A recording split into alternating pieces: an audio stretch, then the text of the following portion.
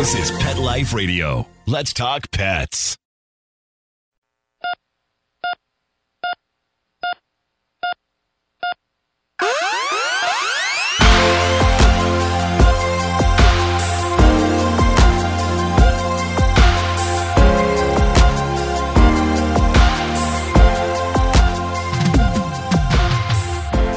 Welcome to ER Vet on Pet Life Radio. I'm your host, Dr. Justine Lee, and I'm a board-certified emergency critical care specialist and toxicologist. Thanks for joining us. Today, we're going to be talking about diabetes mellitus and what you need to know. We'll be right back after these messages. My cat Lily loves to sleep on my head in the middle of the night and then run around chasing imaginary mice. And you know what? That's all stuff that I can deal with. What I can't deal with is a smelly, stinky litter box. So I use Arm & Hammer Clump and Seal. It clumps tight around odor and destroys it for a 7-day odor-free home, guaranteed. That way, Lily isn't bringing home any stink into my house and not near my head in the bed. Because an odor-free home is a happy home. Arm & Hammer, more power to you. Let's Talk Pets on PetLifeRadio.com.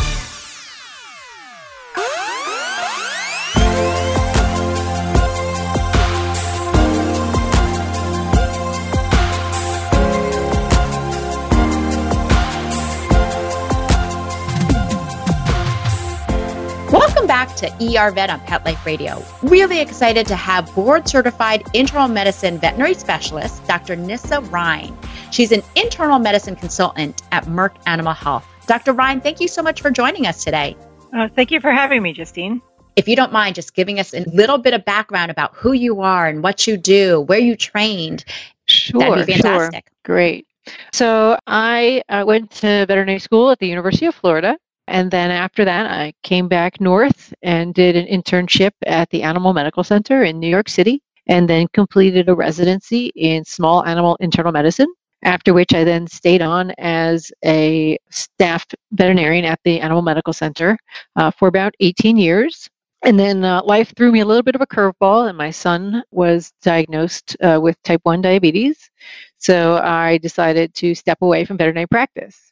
Ironically, the entire time that I was at the Animal Medical Center, I was a practicing veterinary endocrinologist, advising owners in how to treat their own pets with diabetes. And I was very fortunate to come to Merck Animal Health at the time that they were launching a veterinary insulin. And I currently advise veterinarians on how to treat diabetes in dogs and cats. Thank you so much. You know, it's obviously a passion of yours in terms of educating pet owners on this. And that's why I wanted to reach out, because I often feel like pet owners and veterinary professionals are so confused when it comes to diabetes.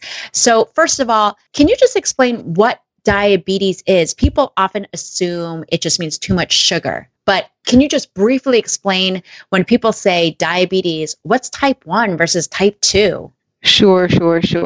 So the type 1 and type 2 terminology are actually borrowed from human medicine, where a type 1 diabetic is a person who cannot make their own insulin, and then they need to be treated with insulin injections, whereas a person with type 2 diabetes retains the ability to make insulin, but for some reason it doesn't work well in their bodies. For our patients, we use this terminology, but it's not exactly the same.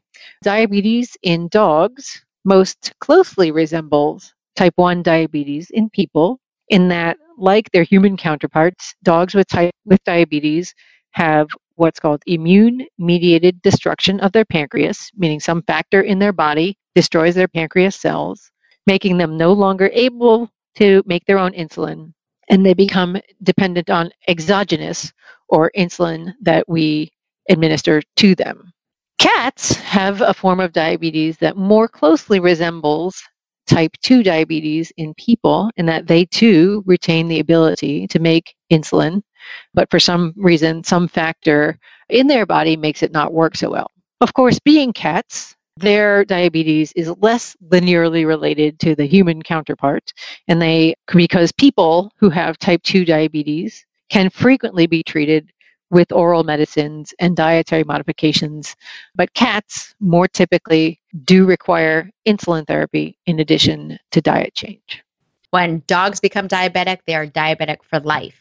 And that's Not only are they diabetic for life, but people will frequently ask whether or not they can give their dog a pill for diabetes. And because I think we see a lot of information about pills and things for diabetes on television, and it does seem like a very appealing option compared to injections.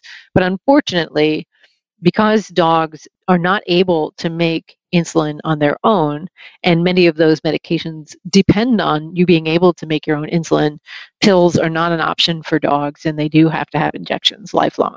really important because a lot of people think, oh, I just have to give this medication, it'll be easy, and after 2 weeks, it's going to be cured. But this is a lifelong problem that we need to treat. So when it comes to cats, we know that they can be transiently diabetic. And you mentioned nutrition.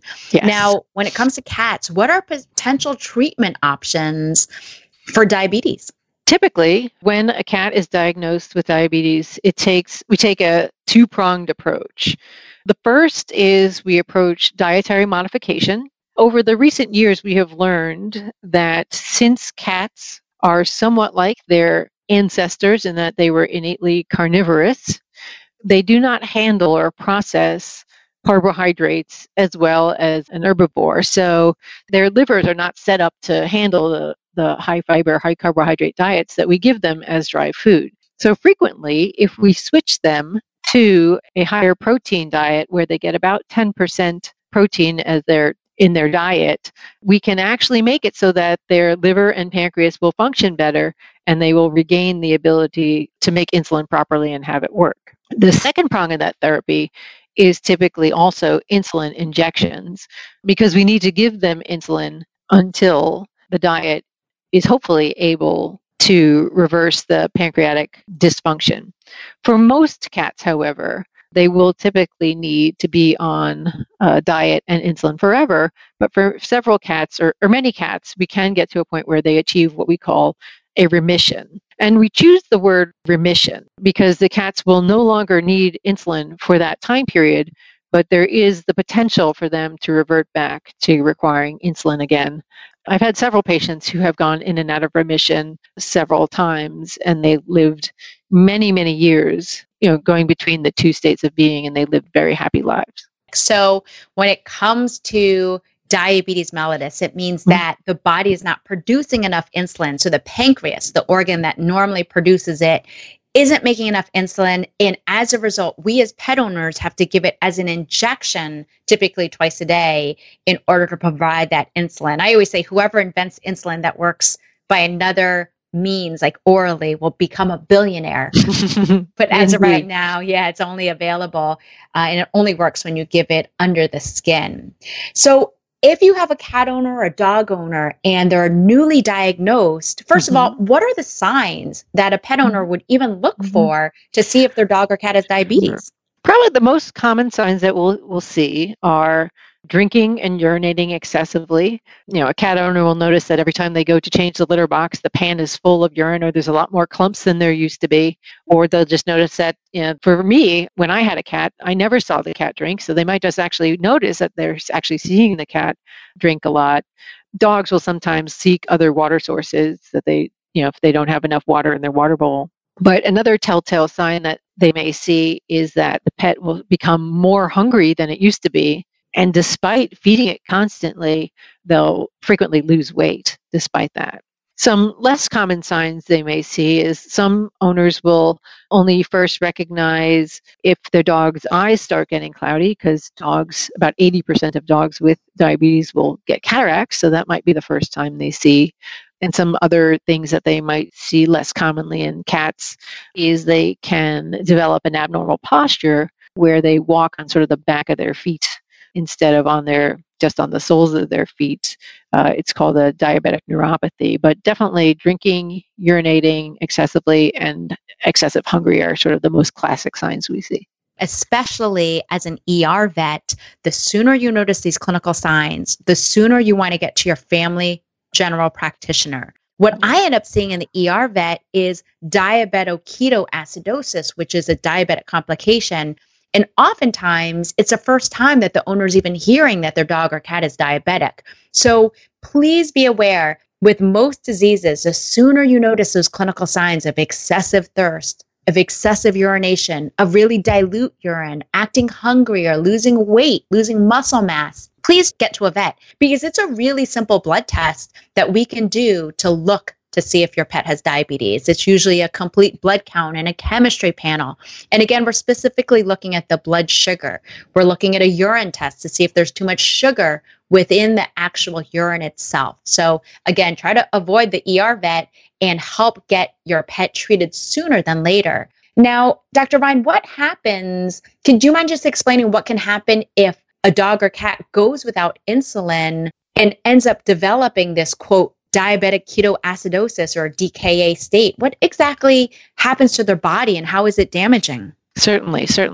So when the patients develop diabetic ketoacidosis, it is frequently a sign that not only is there diabetes present, but there's something else in the body that's making the body make too many ketones. And ketones in and of themselves can cause a series of signs like vomiting and not feeling well. And then these patients will develop dehydration, and then it sort of snowballs to a point where they develop a condition called metabolic acidosis, which can further damage the body.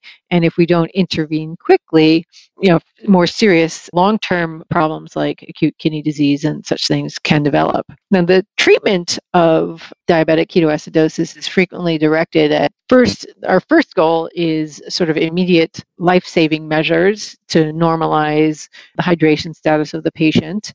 And then we also want to correct any electrolytes or acid-base abnormalities that are present. And then our goal would be to start shifting toward getting rid of the ketones and treating the diabetes. Is an emergency critical care specialist. Most diabetic complications from DKA can typically cost $5,000. Oftentimes they're in the hospital for 3 to 5 nights. So again, really important. Not only is it safer for your dog and cat to be treated earlier, but we really want to avoid that DKA complication where the body starts breaking down fat for energy just because it doesn't have enough insulin. So say your pet was just diagnosed. We recognize the signs of excessive thirst, of excessive urination. We get to the veterinarian and we have it confirmed on blood tests. How exactly do I give the insulin? Do you mind just giving us a couple of tips on what do I feed? How do I give the insulin? What's the best way to store the insulin? Sure.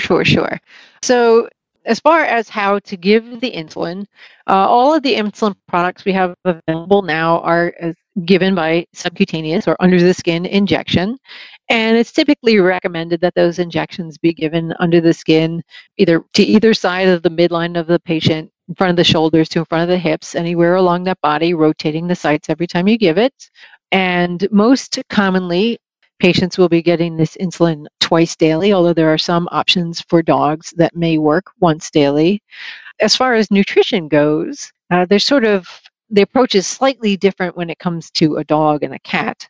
For dogs, since they are typically most like type 1 diabetics in people, we tend to try to focus a little bit more on making sure that dog eats consistent volume and type of food at a consistent time, since the insulin we're giving is in response to that meal. Whereas for cats, as we spoke about earlier, we're going to actually feed them a different diet, which most frequently will involve some form of canned food due to its altered protein content that most closely resembles, like we talked about, the ancestral diet of the cat. All right. And then are there any particular brands of cat food that we can feed that may be higher in protein? Oh, definitely. I mean, there are specific prescription diets that are formulated for cats that have diabetes, and probably those would be ideal to treat. Although those frequently cost a bit more than an over-the-counter canned food.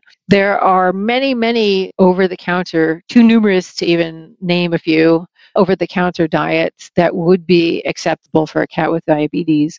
Although you should speak with your veterinarian as they have resources to figure out, because it may be that even the canned version of the food that you know your cat likes, they just need to do a little research to make sure that the carbohydrate content within that particular diet is appropriate for a diabetic cat. But there's lots and lots of choices and lots of flavors. So cats who like to be fed different things, there's plenty of options available. And it doesn't necessarily have to be a diet that costs a lot of money. Thank you. We'll continue with this really important topic about diabetes right after these messages from our sponsors. I have 2 dogs, Sam and Bailey. Both are golden retrievers. Poor Sam, he was a mess. Always itching. His paws were soaking wet all day from just constant licking. He had bald spots on his back. I just don't like putting shots and steroids into your dog all the time. DINOVITE.com. Dinovite is nutrition. Probably 2 weeks after he started Dinovite, I started seeing great improvements, and today 99% of his issues are non-existent. It's amazing stuff. Since Bailey has been 12 weeks old, he's been a Dinovite dog, and he has 0 issues today. He won't eat his food without Dinovite. When I get out the Dinovite, my dogs actually salivate, like I'm getting them a treat. They drool over it. Dinovite is the best thing you can do for your dog. You won't believe how happy your dog will be. I get my Dinovite from DINOVITE.com.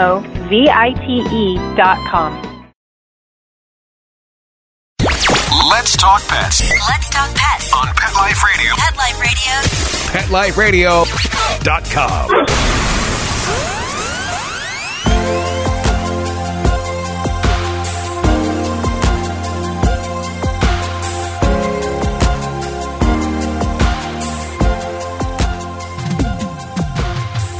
Welcome back to ER Vet on Pet Life Radio. We've been talking about diabetes mellitus. No, it's not a death sentence if your dog or cat was just diagnosed with it.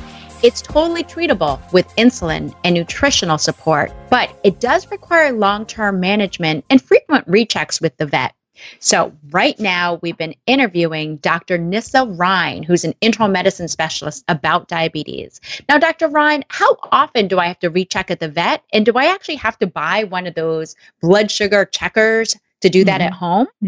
First, to address how frequently you'll need to follow up. In the beginning of treatment, it is most likely that your veterinarian is going to recommend probably weekly or every other week rechecks until your dog or cat gets to a point where they're comfortable that the regulation is heading in the right direction. As things improve, you'll probably be able to switch to monthly and then every 3 months, depending on how things proceed. I would say that it is really important to highlight that the regulation of diabetes is a very dynamic process, and it requires a great deal of patience. And over time, things should improve, and your pet will get to a point where they can live a very happy, new, normal life with the insulin treatment. Now, the last few questions that I had. What type of insulin should we be using? Can we buy it from a regular veterinarian or from a pharmacy? And what the heck is up with all these different types of insulin syringes? If you could just explain the difference. Sure. Because I've seen some accidents when people use or pick up the wrong type of syringe from their pharmacy. Yes. So we're going to have to get a little technical in some of the terminology here. But there are insulins that are manufactured for use in animals. And there are insulins that are manufactured to be used for people. And typically, the products that are manufactured for use in animals are what we call U40 insulins. This means that in every milliliter of insulin, there are 40 units of insulin. And this is, whereas with the U100 insulin for people, there are 100 units per every milliliter of insulin. And this is because our patients tend to get smaller insulin doses, so having a less concentrated product physically makes it a little easier to see the insulin when you draw it up in a syringe. Each type of insulin, the U40 and the U100, has a specific insulin syringe designed to use with those specific products. And it's really important that you make sure that you use a U40 insulin syringe with U40 insulin and a U100 syringe with U100 insulin, because if you accidentally use a U100 syringe for a U40 insulin, you're actually going to give your dog or cat 2.5 times less insulin than you're supposed to be giving, which will lead to dysregulation, meaning reversion of the original clinical signs that you saw. If you do the reverse, meaning administer a U100 insulin using a U40 syringe, you will actually overdose your dog or cat by 2.5 times, which can lead to serious hypoglycemia. So it's very important to pay attention to the syringes that you get. Typically, U40 syringes have red caps and U100 syringes have orange caps. But if when you go to pick up syringes from your veterinarian, they look different than the previous syringes that you got, make sure you ask and check and make sure you have the right syringes. Typically, human pharmacies do not stock U40 syringes, so you're going to need to get those from your veterinarian. Again, I see a lot of cases coming in because the pharmacy decided to give them a different type of U100 syringe.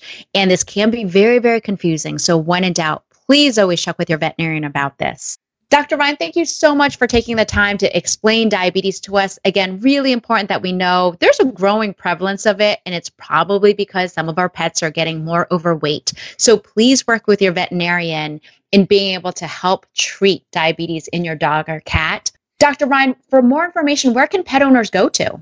There's lots of online websites. There's caninediabetes.org, felinediabetes.org.